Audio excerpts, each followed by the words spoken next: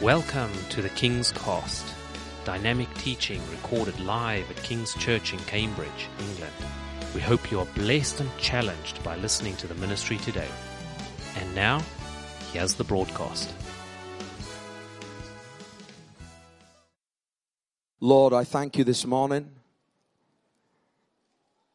I thank you this morning for your presence. Lord, we can go from praise and worship to these quiet times of just coming around your word, and both are so important. And I just pray today, Lord, that you will speak through me to your people. And God, I just pray today that we'll leave here so much more encouraged, lifted, strengthened in the faith. Do what your Spirit wants to do today in our hearts, we pray, in Jesus' mighty name. Amen. Amen. Well, if you've been with us over the last few weeks, you will know that I've been doing a series on the book of Philippians, the greater series, which I hope you've been enjoying as we've been looking at the book of Philippians, a great book. And I've been looking at the fact that Paul, Apostle Paul, just to give you a recap, writes this book to the church in Philippi from prison. And so he gives this encouragement to a church he's planted. In Acts chapter 16, we read about the church he's planted there.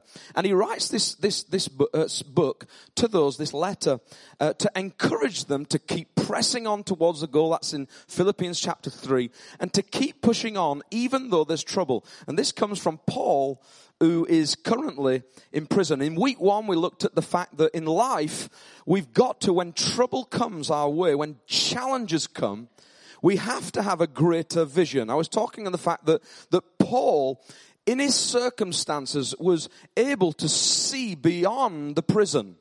In other words, he was able to write and encourage to brothers and sisters, even in his situation. And I want to encourage you that when you have partners in the faith, when you're strengthened by the church, whatever you're going through, there's always something to rejoice about. Amen? So what he was doing effectively is saying, I'm in my predicament, I'm in my prison, but I'm so encouraged because the kingdom of God cannot be imprisoned. In other words, the kingdom of God is so big, it's so wide, it's so massive that actually you can't imprison me. I'm going to encourage the church that was planted. And we know that the church was planted and he was in prison before he planted that church in Philippi. So he's been in a lot of prisons, and he writes this to encourage them that actually the kingdom of God is far bigger than the prison you're in. So I want to encourage you today, whatever you're going through in life, just look at the things that God's done that's good. And look at the fact that actually around you in this room, there are people rejoicing of the good things. Amen. Many times we look at the bad things. We need a greater vision. Week 2, last week we looked at greater thinking. We looked at the fact that Paul encourages them not just to kind of have a different perspective in their vision, in the way they look at things, but actually that we need to change the way we think.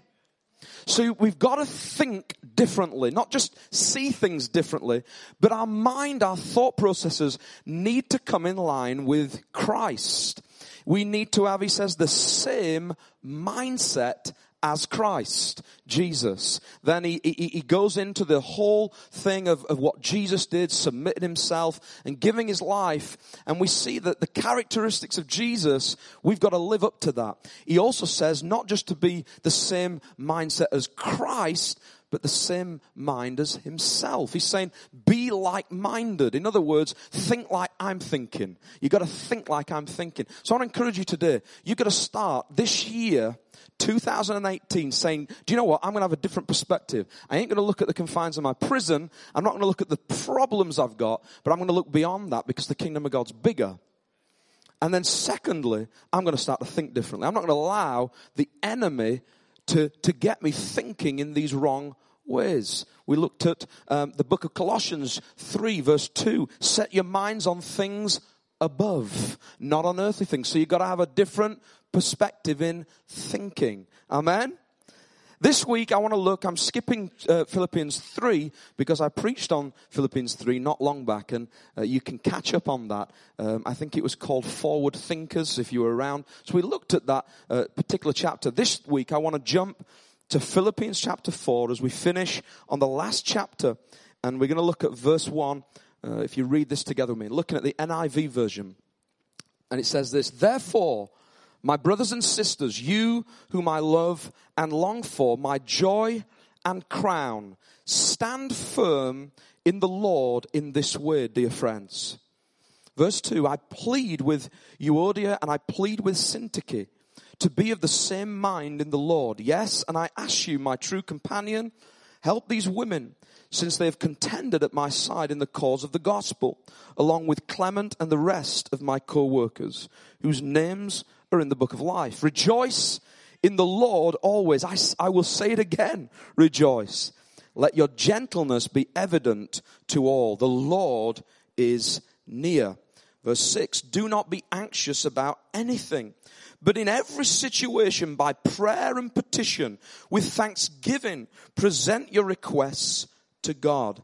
And the peace of God, which transcends all understanding, will guard your hearts and your minds in Christ Jesus." Finally, brothers and sisters, whatever is true, whatever is noble, whatever is right, whatever is pure, whatever is lovely, whatever is admirable, if anything is excellent or praiseworthy, think about such things. There we've got it again, that thinking in the mind. Verse 9, "Whatever you have learned or received or heard from me or seen in me, put into practice, and the God of peace will be with you. I rejoice greatly in the Lord that at last you renewed your concern for me. Indeed, you were concerned, but you had no opportunity to show it. I'm not saying this," he says in verse 11, "because I'm in need, for I have learned to be content whatever the circumstances. I know what it is to be in need, and I know what it is to have plenty. I've learned the secret of being content in any and every situation, whether well-fed or hungry, whether living in plenty or in want. I can do all this through him who gives me strength." Amen. Amen. The title of the message today, this final week of this series, is "The Secret of Your Success." The secret of your success. You know, when you talk about success to Christians and you talk about being successful, and it sounds a little bit like the kind of paperback book you get in Waterstones, that we Christians don't like to look at success, because we're supposed to be someone who's dying to self, and we're supposed to be just worshiping Jesus. Jesus is the one who's successful. But do you know something? Jesus wants you to be successful. Did you know that? When he talks about being fruitful, that's about being successful. If you're in the business world, you'd find that the business terminology is to be fruitful, would be successful. You would be growing something. In fact, the Church of Jesus Christ, if you're in your life groups recently, we looked at Acts chapter 2, and we looked at the fact of the church being devoted together. And all the characteristics of the early church in the book of Acts, in Acts chapter 2, show us that when you do these things, when you're part of the church, part of that team together, the last part of that section in Acts chapter 2, those devoted chapters, talks about the fact that the church grows in number daily, it says. Not monthly or yearly. Daily, they're counting the numbers. That's why, as a church, we need to really this year believe for more salvations. Like we're hearing in Alpha, we've got to believe for Alpha to be producing fruit, to be growing, to be seeing more success. There is nothing wrong with success on a corporate level in the church. There's nothing wrong with success in your personal life. I'm telling you, I want you to be successful in 2018. You've got to say to yourself, stop. The enemy's trying to tell you, well, I can't be successful. I've just got to die to self, and I've got to just be like this. Listen, you have to do these things, but you can be successful. The secret of your success. The other day I got a phone call from someone, one of these random phone calls. And they were, has anyone heard about Bitcoin? Yeah, Bitcoin. Maxwell's at the back there waving. I think he must have got a lot of Bitcoins. Are you? you're successful. Someone phoned me up and they said this. They said, I want to chat to you for a moment. Have you got a minute? And I said, I think I have. And you get talked into this. And the next minute I'm on the phone to this random person who says this to me. Do you want to be part of the Bitcoin?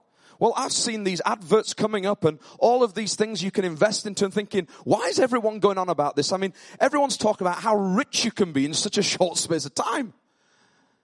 It's a bit of a temptation when you hear that, isn't there? Thinking, imagine what I could have. He says, just give me a few minutes. I want to explain what this Bitcoin is. I thought, I want you to explain. So I listened and he said this to me. The very first line, he said, I want to tell you this is guaranteed success. I thought, wow, you don't get much of that these days. And so I listened to him and I thought, I want to know what this is. He says, we will even put money into your account. We'll do all the work for you. You don't have to do anything. You just got to sit there and just receive the money. I thought, I'm excited for Jesus returning, but this was an exciting moment in my life.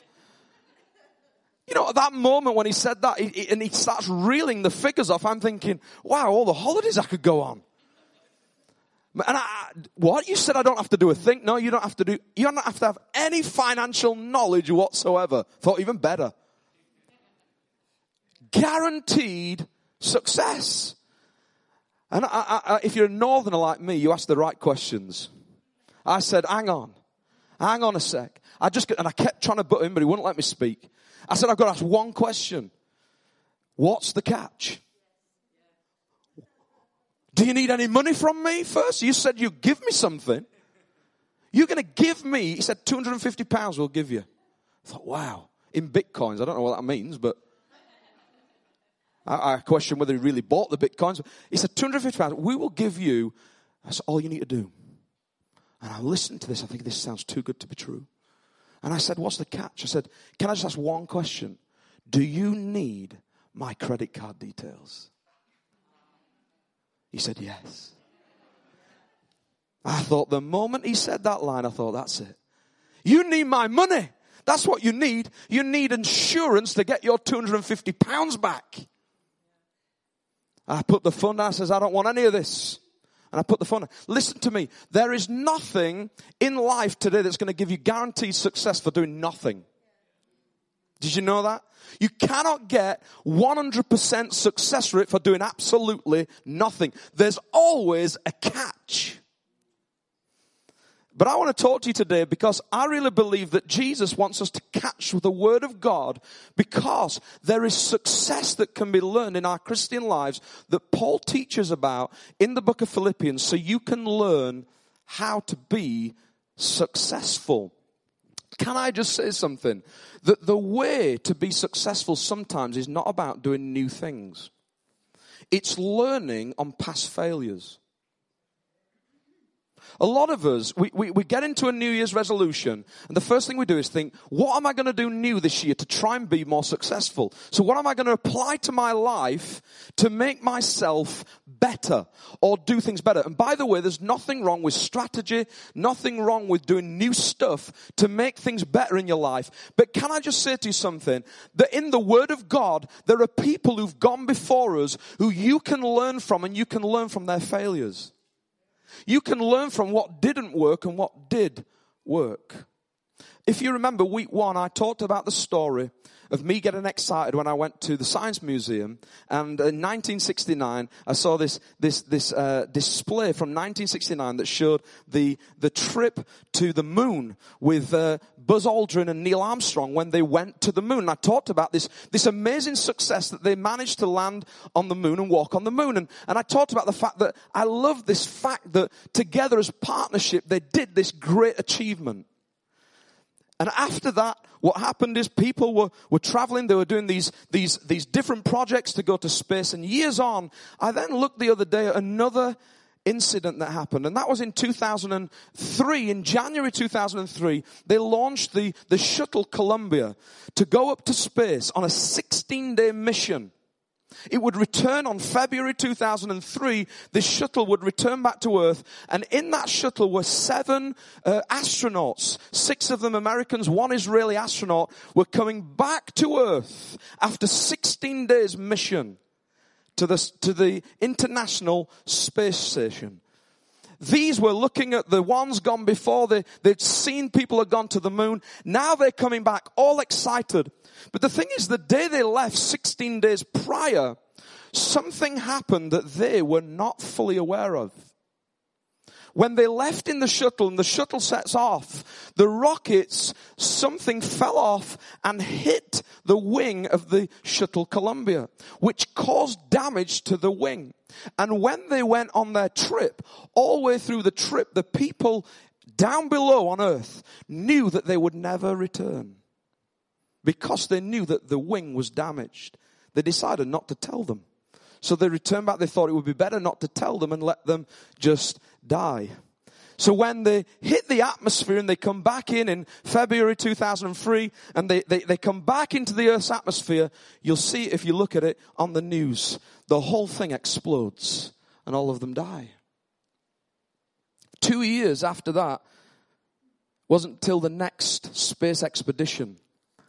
Can I just say something today? Some of you in this room have had things happen in your life, trauma, things that have happened like an incident, not like that, but different things that have caused you to quit or you thinking about quitting.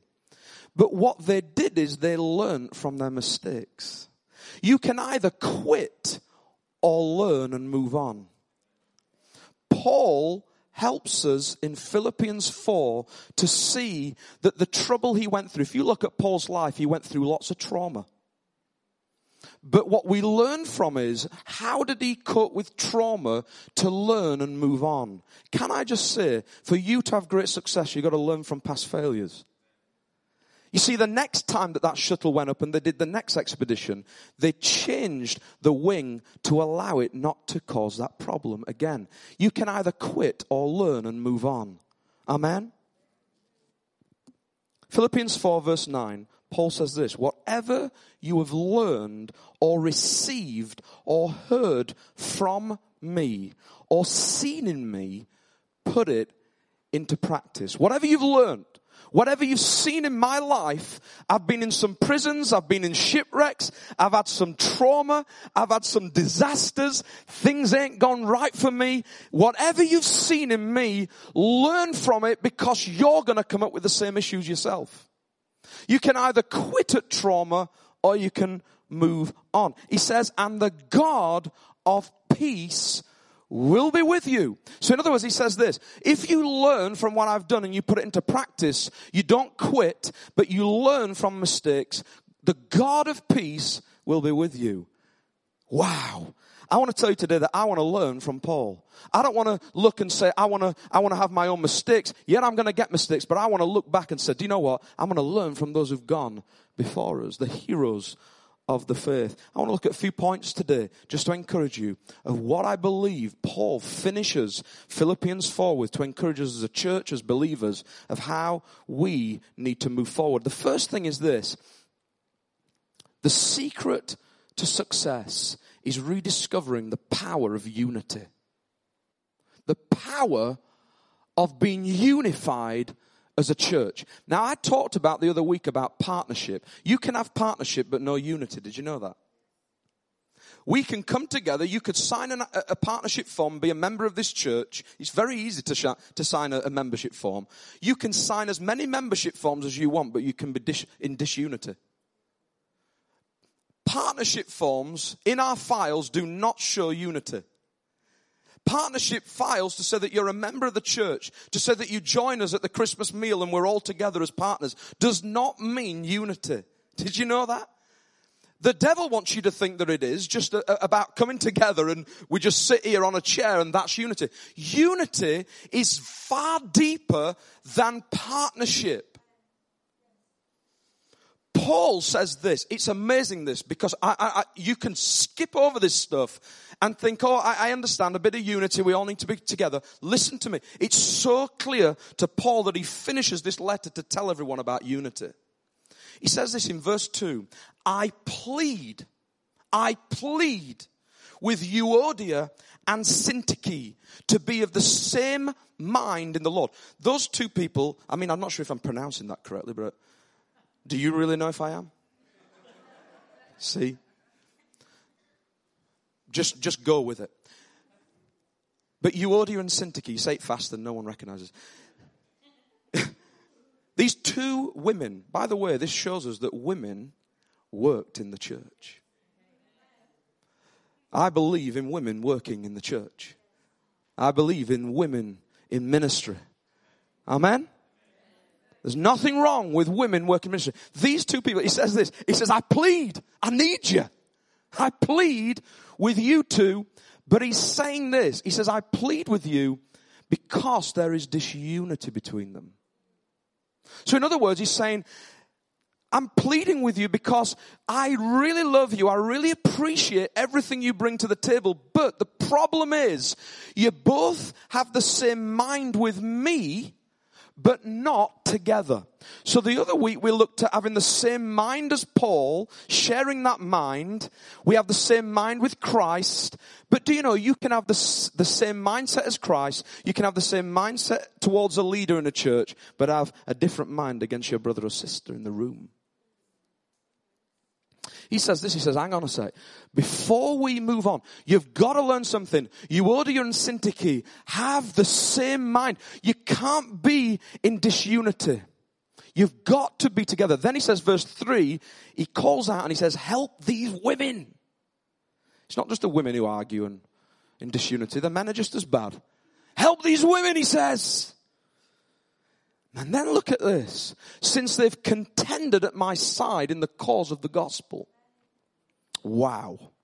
In other words, what he says is this. You have been amazing. You've been contending. You have been an amazing partner in the gospel. We've been going for it. We've been seeing amazing things. Euodia, you've been amazing. Syntyche, you've been amazing. But both of you need to talk to each other.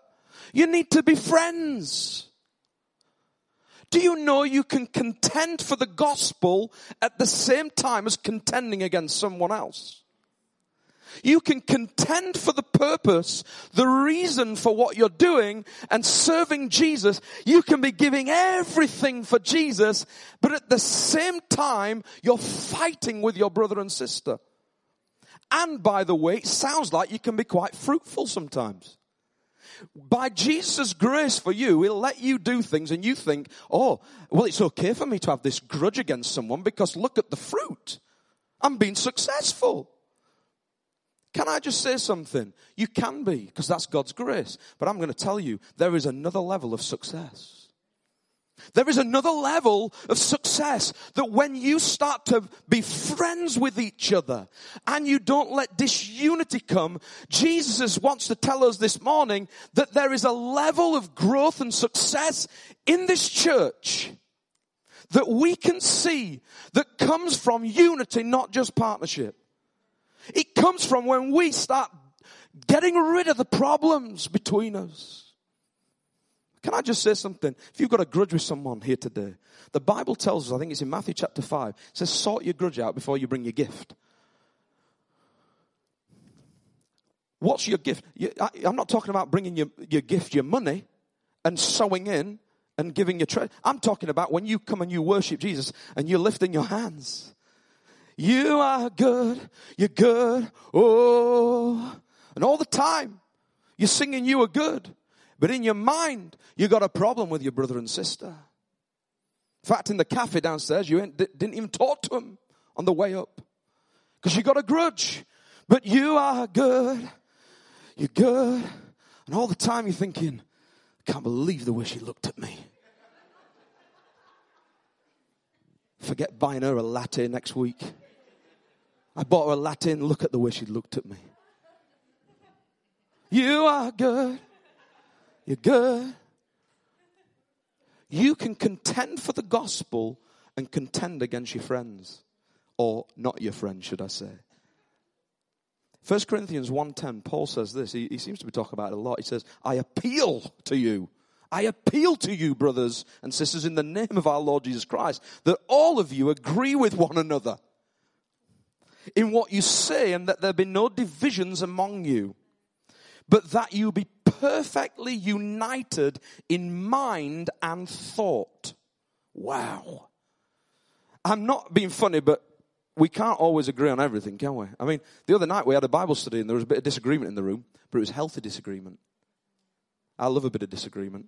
Why? Because it brings things to the surface. If we all agree with each other in the way that we think that this is not what he's talking about.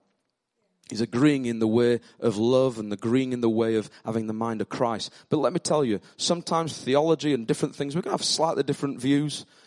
God is not looking at us to all just be robots here and start just saying, I'm going to think the way you think, even though I don't feel like that. Okay?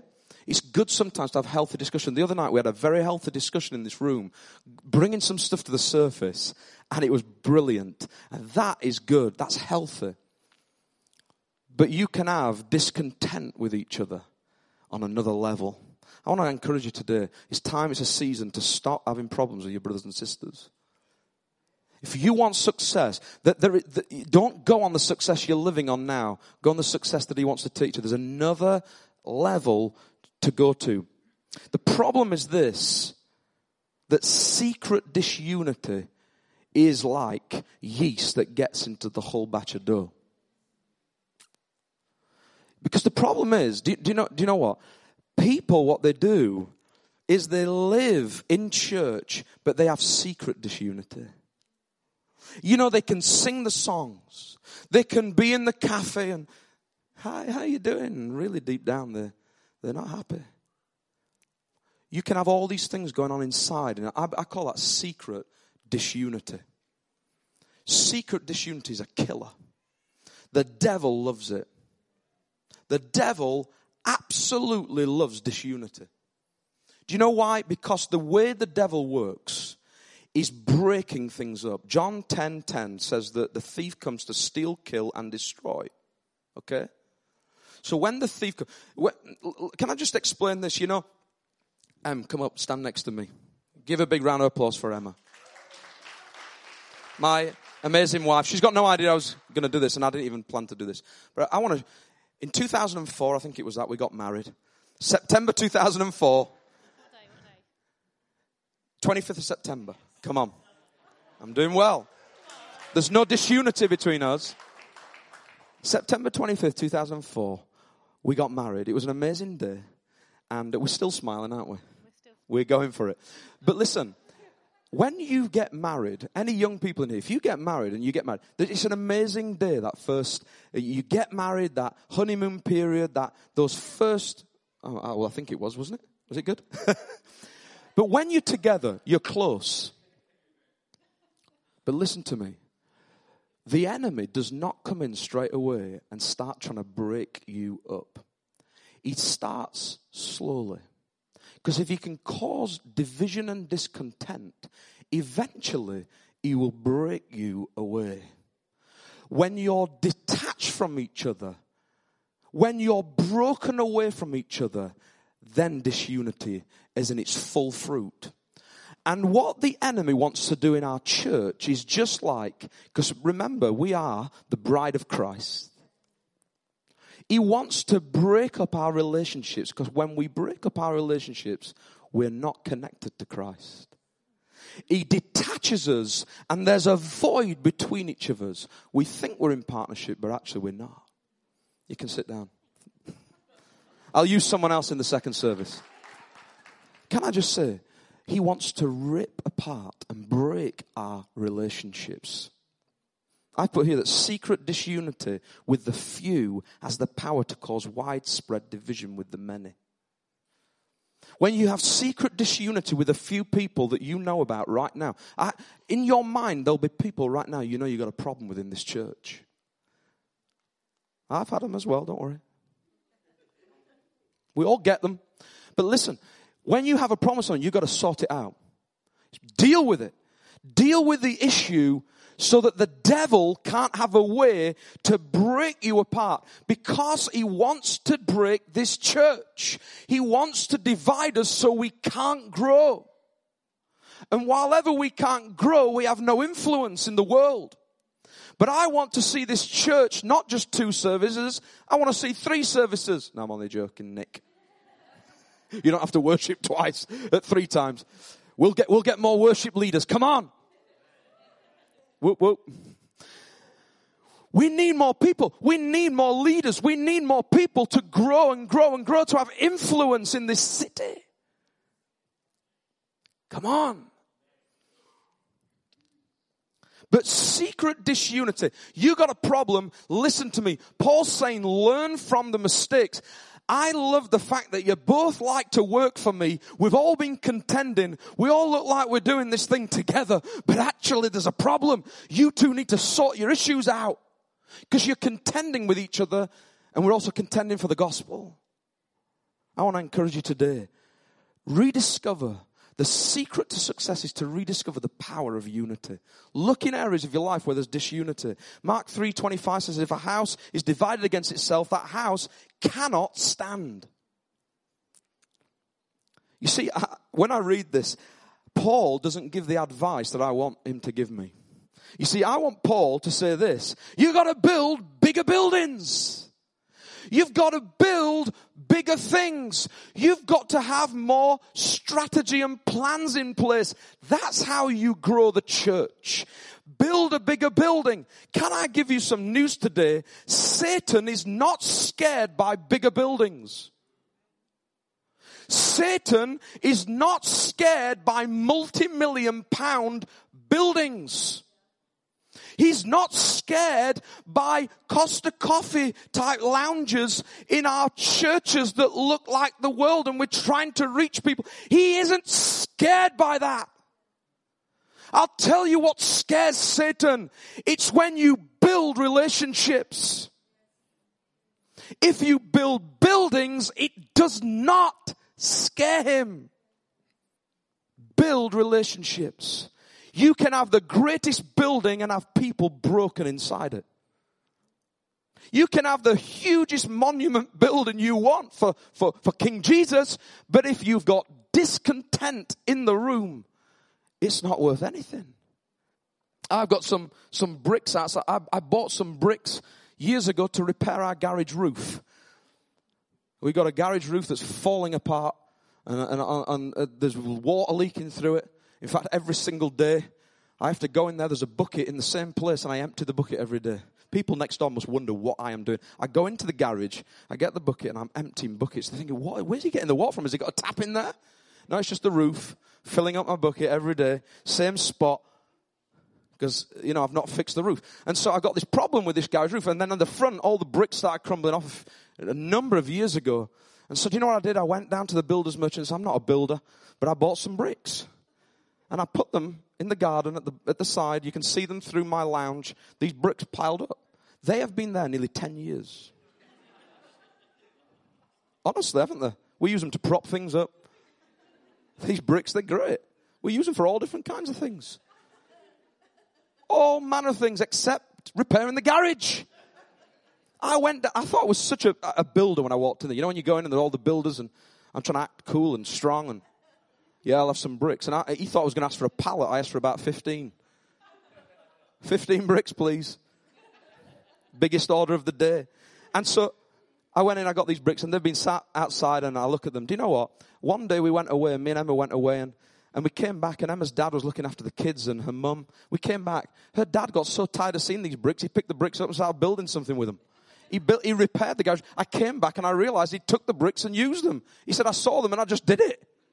I realized something, that actually those bricks were taking up the same space and occupying the same space in life, whether they're on the roof of the garage or they're on the floor. The problem is that when they were on the floor, they didn't mean anything. They were loose bricks, sat there doing nothing and had no purpose whatsoever other than cluttering my garden. But when he got the bricks and he applied the mortar and he put them on the top of our garage roof to rebuild what was broken, and he put these things together, when he applied the mortar and put things together, it created something and utilized what I had. And let me tell you, the church in disunity is like loose bricks in a garden. They occupy the same space, but they have no purpose. They've got no purpose until you apply the mortar, and the mortar is the unity. It's the bond of peace, the Bible says. It's the bond that brings things together. It formulates something. And I want to tell you some news today, church. Jesus wants us to put the bond of peace back into what we're building, so that what we build has purpose. It has a focus. It has a vision. It has a future. And it's not just loose bricks in the garden. Do you hear me this morning? Unity is the key. 1 Peter 2:5, he says this: you are like living stones being built up into a spiritual house. Wow. Do you know, in 2011, we were looking at building in this church, putting this floor in that you're sat on. We mentioned it many times. But you won't know this, some of you, that before this floor went in, me and some of the leaders, I know Jean-Louis was there at the time, we were sat in a room one night deciding what it was going to be like. And we sat there in this leadership meeting, and the plan was this: to have a little room at the back of the church just there that would just have another Sunday school classroom about as big as this stage here upstairs with some steps from the bottom. So literally, you'd come into the church, you'd be in the room downstairs, you'd go up to this little room, and the plans were that. And we sat in a room one night, we were getting all excited about a little room that big. And all of a sudden, someone had a brainwave and said, hang on a sec, why don't we go a little bit bigger? Why don't we take this thing the full width and take a whole worship room upstairs? And the question was, where were we going to get the money from? We had a lack of money. So in our minds, we didn't think we could do it. But that night, we stepped out in faith. And from that night on, within a year's time, we had the money to do it. You see, you can have a lack of money and you can't achieve something. You can have a lack of unity and you can't achieve something. But if you go for it and you believe God and you begin to reapply the unity, you'll have a bigger vision in your life. Ephesians 4:3, Paul says, make every effort to keep the unity of the Spirit through the bond of peace. Number 2 today is this: not only should we rediscover the power of unity in order to grow and be successful, but we need to rediscover the power of prayer. The power of prayer.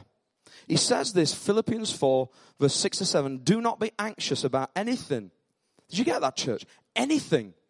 Not certain types of things at different levels. He says, Paul says, there's nothing that you've got to get worried about. Wow.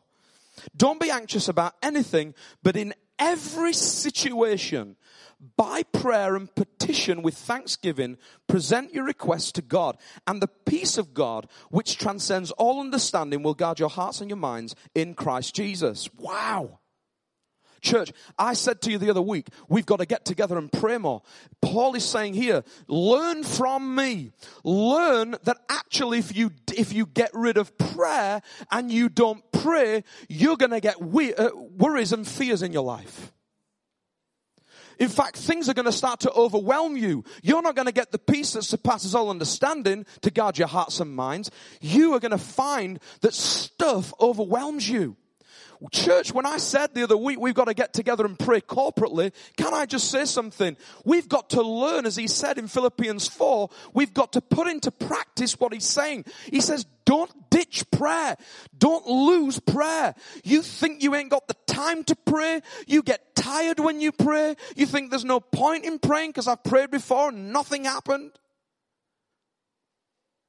He says, don't get rid of it. Don't lose this. Put into practice what I'm telling you. You've got to keep praying. There is power in prayer. Church, if you individually in your life have given up on your prayer life, I want to just encourage you, 2018, pick it up again. Pick it up again. Pick it up, the petitions to God, the prayers to God that you've prayed before. Some of us, do you know what we think? We think if we pick it up again and pray again, that actually if we pray, God, He's not really going to answer them. He didn't answer them before. I really believe He's looking for us to get on our knees again and persist in prayer. Pray again. You see, anxiety is our natural response to situations. When stuff goes wrong, you get worried. When things in your finances, stuff goes wrong in your life, you worry. So anxiety kicks in.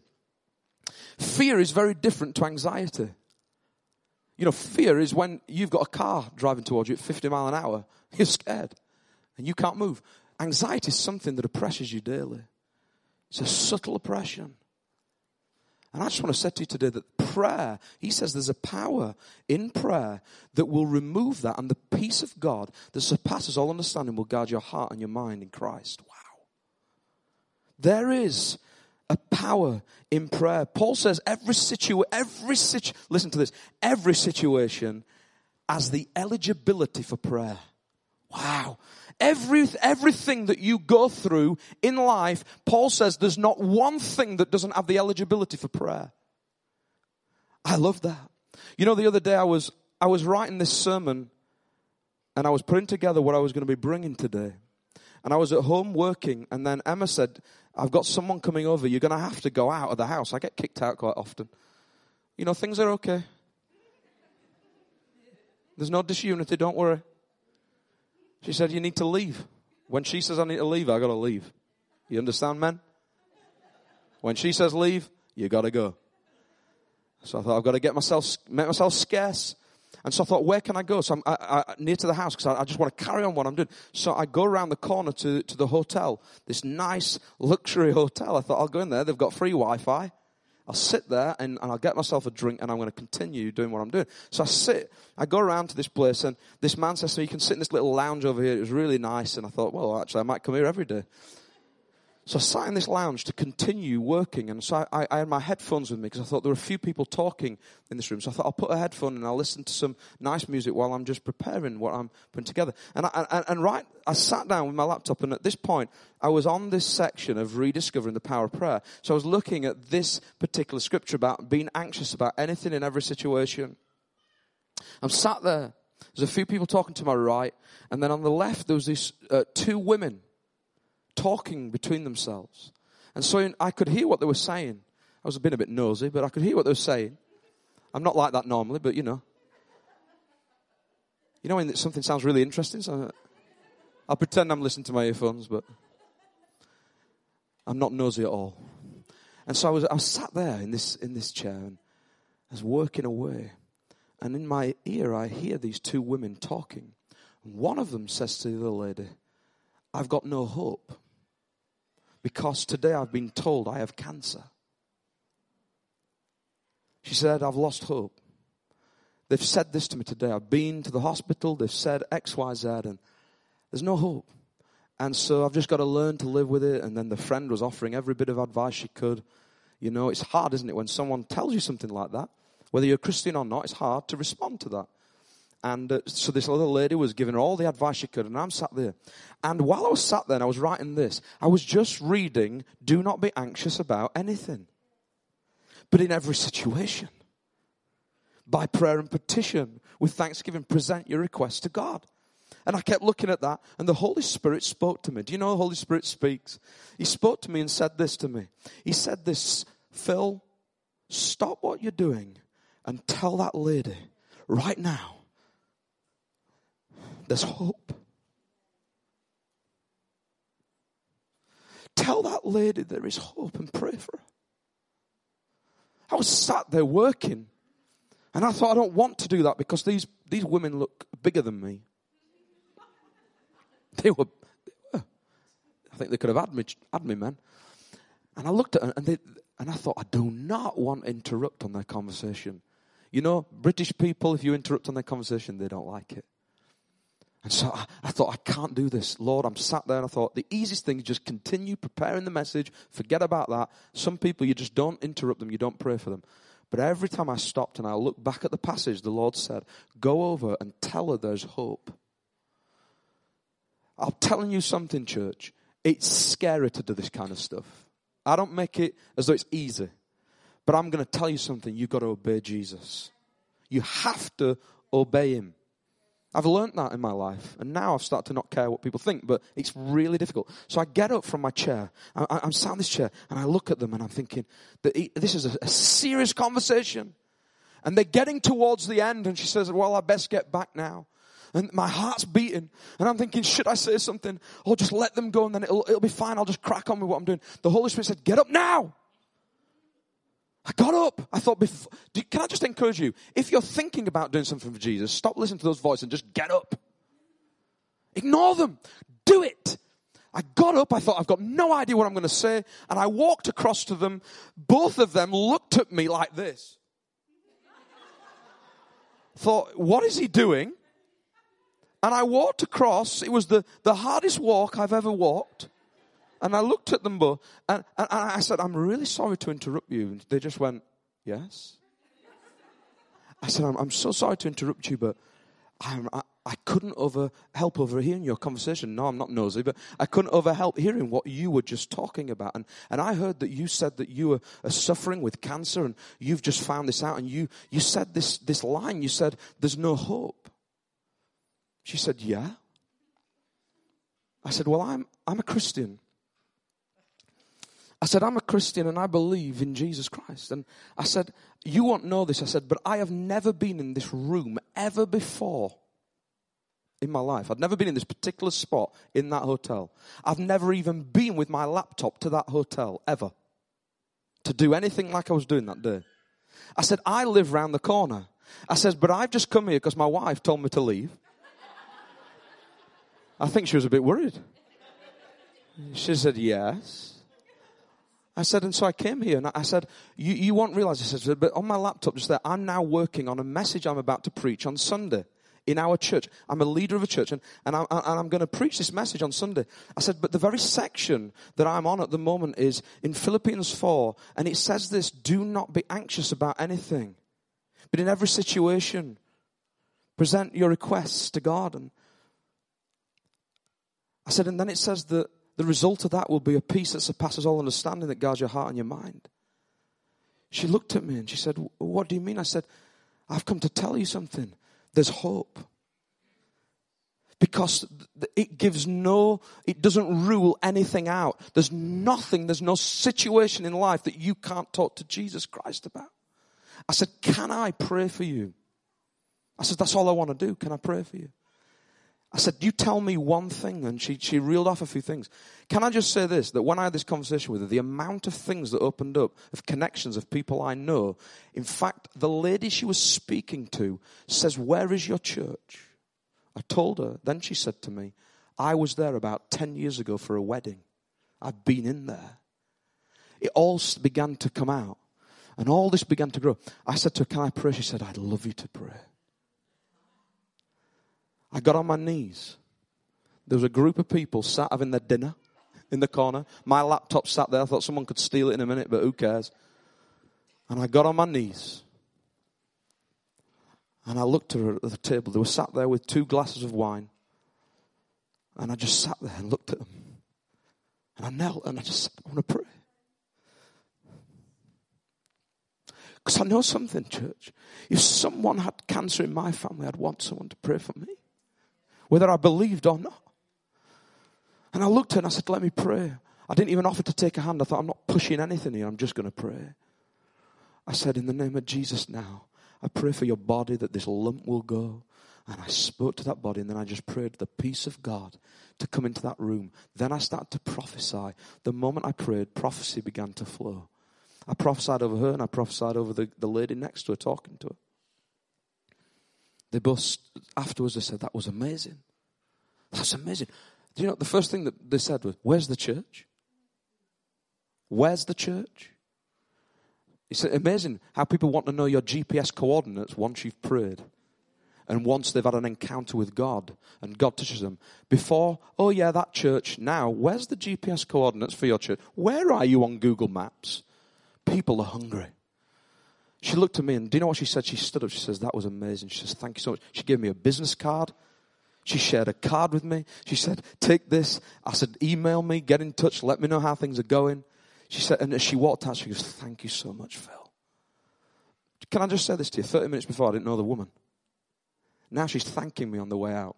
I want to just tell you, there's nothing that God eliminates from the list of being able to pray for. All your prayers, whatever it is today, there is hope in His name. Amen? Paul's saying, remember, prayer is your weapon in your prison. Don't let your prison kill the desire for your petition. Don't let your prison kill the desire for you petitioning to God and praying to Him. Romans 12, verse 11 to 12. Paul says, never be lacking in zeal, but keep your spiritual fervor, serving the Lord. Be joyful in hope, patient in affliction, faithful in prayer. We've got to be patient in tribulation, says the New King James Version, continuing steadfastly in prayer. Can I just say that when you pray, you feel like giving up sometimes, don't you? Fear overwhelms you that much you find it hard to keep praying. Just the other day, I'm not going to tell you the story, but I was praying on a building site next door to me for 4 builders, seen healings take place.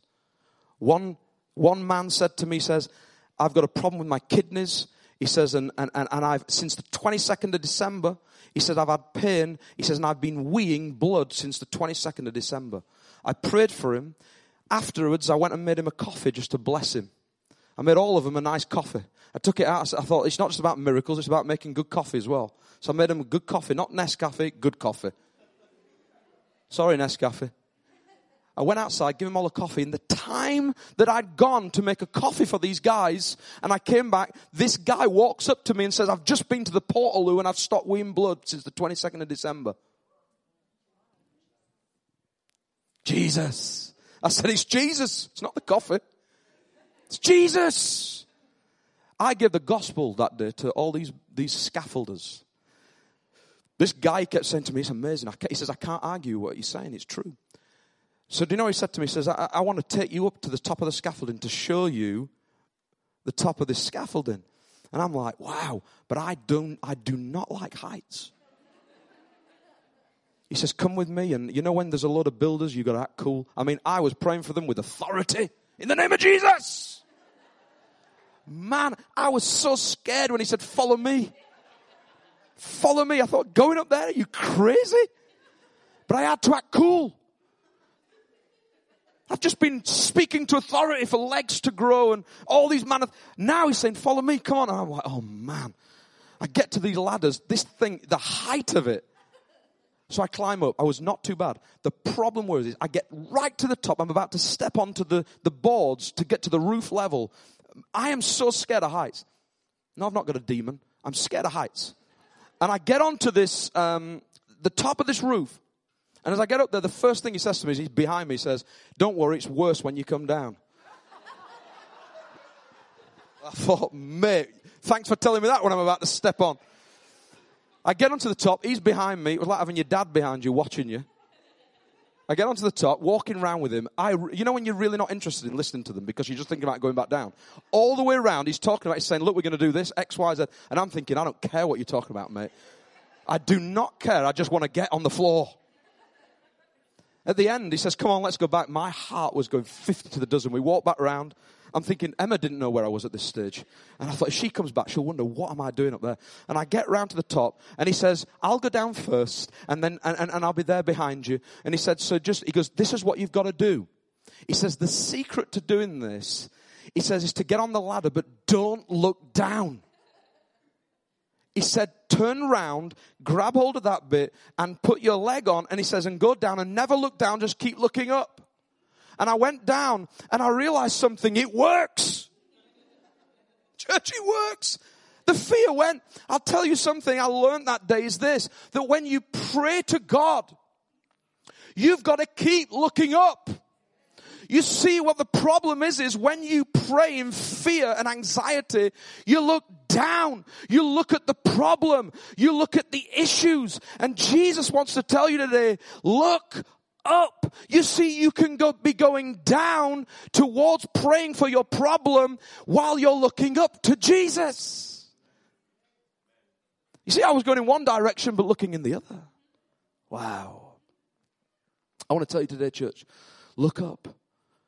Do you know in Acts chapter 16 when Paul plants that church in Philippi, before that when they're in prison, there's something takes place. I'm not going to go in the details of the story, but you know as well as I do. When they're in the prison and him and Silas are next to each other and they're in that prison and they're locked up in prison, what do? They pray and worship. And then do you know what it says is this? it says that when they pray and worship, something happens. Because it says the foundations of the prison began to shake. So there was a shaking, an earthquake takes place. Then the prison doors open. I've got some news for you today. If you've been praying for things for a long time, and you've not seen things happen, I want to tell you something today, church. That do you know that when you pray, foundations shake before you see the thing happen? Sometimes the foundations shake in the things you're praying for before the doors open. But some of us are saying, no, I want instant doors to open. I want to just tell you today, the power of prayer needs to come back into your life. Because you pray again, you'll start to shake the foundations. Hallelujah. I've put here the secret to overcoming your situation is found in the secret place with God. Amen. Finally, I'm going to be very quick to finish. It's rediscovering the power of contentment. Paul finishes off by talking about being content. Paul says, I've learned the secret of being content in every situation. So he's not just talking about prayer, he's saying, you have got to be content with what you have in life. Can I just say, the world teaches the more you have, the greater you'll be. So the more stuff you get, the better you're going to be. But it's not true, it's a lie. You see, when someone offered me Bitcoin and said, you can have all this, they think that your problems are going to be solved. Let me tell you, Bitcoin is not the answer to life. Stuff is not the answer. You can have as much as you want. It will never give you the answer. But Paul says, I've learned the secret of being content. Wow, what a powerful secret that is. He says, I know this, what it is to be in need, what it is to have plenty. I've learned the secret of being content in every situation, whether well-fed or hungry. And then verse 13, he says, I can do all this through him who gives me strength. Can I just say that sometimes we have people around us in our lives that we think are better than us because they got more than us. When we first got married, we met on our honeymoon, we met some people, some friends of ours. We went away, and you're supposed to be on your own for 2 weeks. We met a couple, and I enjoyed being around with them as well. It was great. Emma says, we're supposed to be on our own. I just like friends. She said, you've made friends already. We're supposed to be on our honeymoon, Phil. We met friends with this couple, and we got to know them. We got back to England. They're from London, and they said, when we get back, we want you to come to our house in London. So we went. Oh, I'll never forget this. We drove down. They gave us the address. We drive down to South London to meet this couple. And we pull up at these gates. This place was like a mansion. We arrive. This was this whole estate where they had a private gate access to get to the estate. We pull in. We didn't know how to get in. We press the button. He comes on the mic. He says, hi, Phil. Just hang on a sec. I'll just open the gates. The gates opened. It was like the gates of heaven. They opened up. We drive in our little tiny car we had at the time. And I'm thinking, oh my word, what are we doing? We're so poor. We're not meant to be here. This is not us. But we acted cool. We drove in. We got our cases out. I was more embarrassed about the state of our cases. And oh no. We walk in and we arrived there. This house was beautiful. She said, we're making steak tonight for dinner. And man, did they make a good steak. Everything, you know when everything's just perfect. It's like a showroom. We walked into this house. She said, sit in the lounge, and I looked at the dining table. In the middle of the dining table, she had this contraption that was like a flame, a real flame burning in the middle. I thought, wow. We just got our new house. We didn't have a dining room. She had this flamethrower in the middle of a dining table, making me a steak. The telly was about 5 times the size of what we owned. I thought, wow. So we acted like, you know when you act as though you've got that, but you haven't? When did you get the TV? Yeah, nice TV. Yeah, I've had kind of steak like this before. It's nice, isn't it? You're thinking, no, I've never had steak like this before. But I'm just going to act cool. And so I carried on. We had an amazing time. Amazing time. They looked after us so well. Anyway, we came home. We were home. We got back to our house. We just bought this new house. We got married. It's a 2 up, 2 down. You could not swing a cat, literally swing a cat around. Not that I would swing a cat. You couldn't swing a cat in the kitchen. You couldn't. It was tiny. And we decided to decorate. We got enough money just to decorate the kitchen. So one day I was up the ladder painting the kitchen. Emma remembers this. And I was up there. It was about 2-3 months after we'd done this visit. And all of a sudden the phone rings. And it's him, the man from London, the rich man.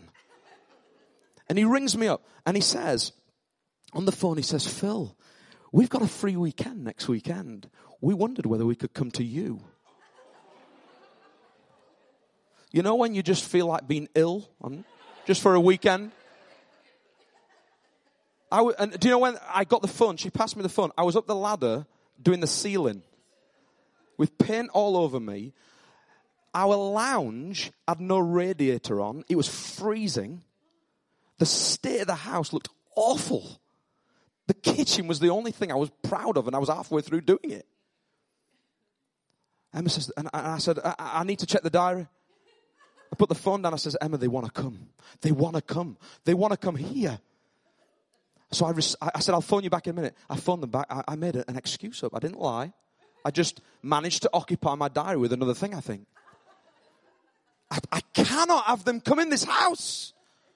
I was so embarrassed. I'm telling you something, church, we're like this. We look at people and we are not content with what we have. And we see people because they've got stuff that they're better than us. Let me tell you, they're not. It's just stuff. Hebrews 15:5, Paul says, the writer says, keep your lives free from the love of money and be content with what you have, because God has said, never will I leave you or forsake you. Wow, what a promise. In other words, he says, it's not about what you've got, it's about the fact I'm with you all the time. If the worship team could just come back, that would be great. Effectively, the writer of Hebrews is saying this: don't chase after what will eventually leave you. Chase after who will never leave you. Don't chase after what will eventually leave you, because you ain't taking it to heaven. Chase after who will never leave you. That's what you've got to chase. The prize that we have. 1 Timothy 6:6 says, godliness with contentment is what? Great gain. When you have godliness and contentment, there is greater things. Great gain. Hallelujah. Come on then. Let's just stand. Thank you for listening, and we trust that the Word of God has inspired you today. For further information about King's Church, or to access our large archive of other recordings, go to www.kingscambridge.org. If you're listening on iTunes, we would love you to leave us some feedback. God bless and goodbye.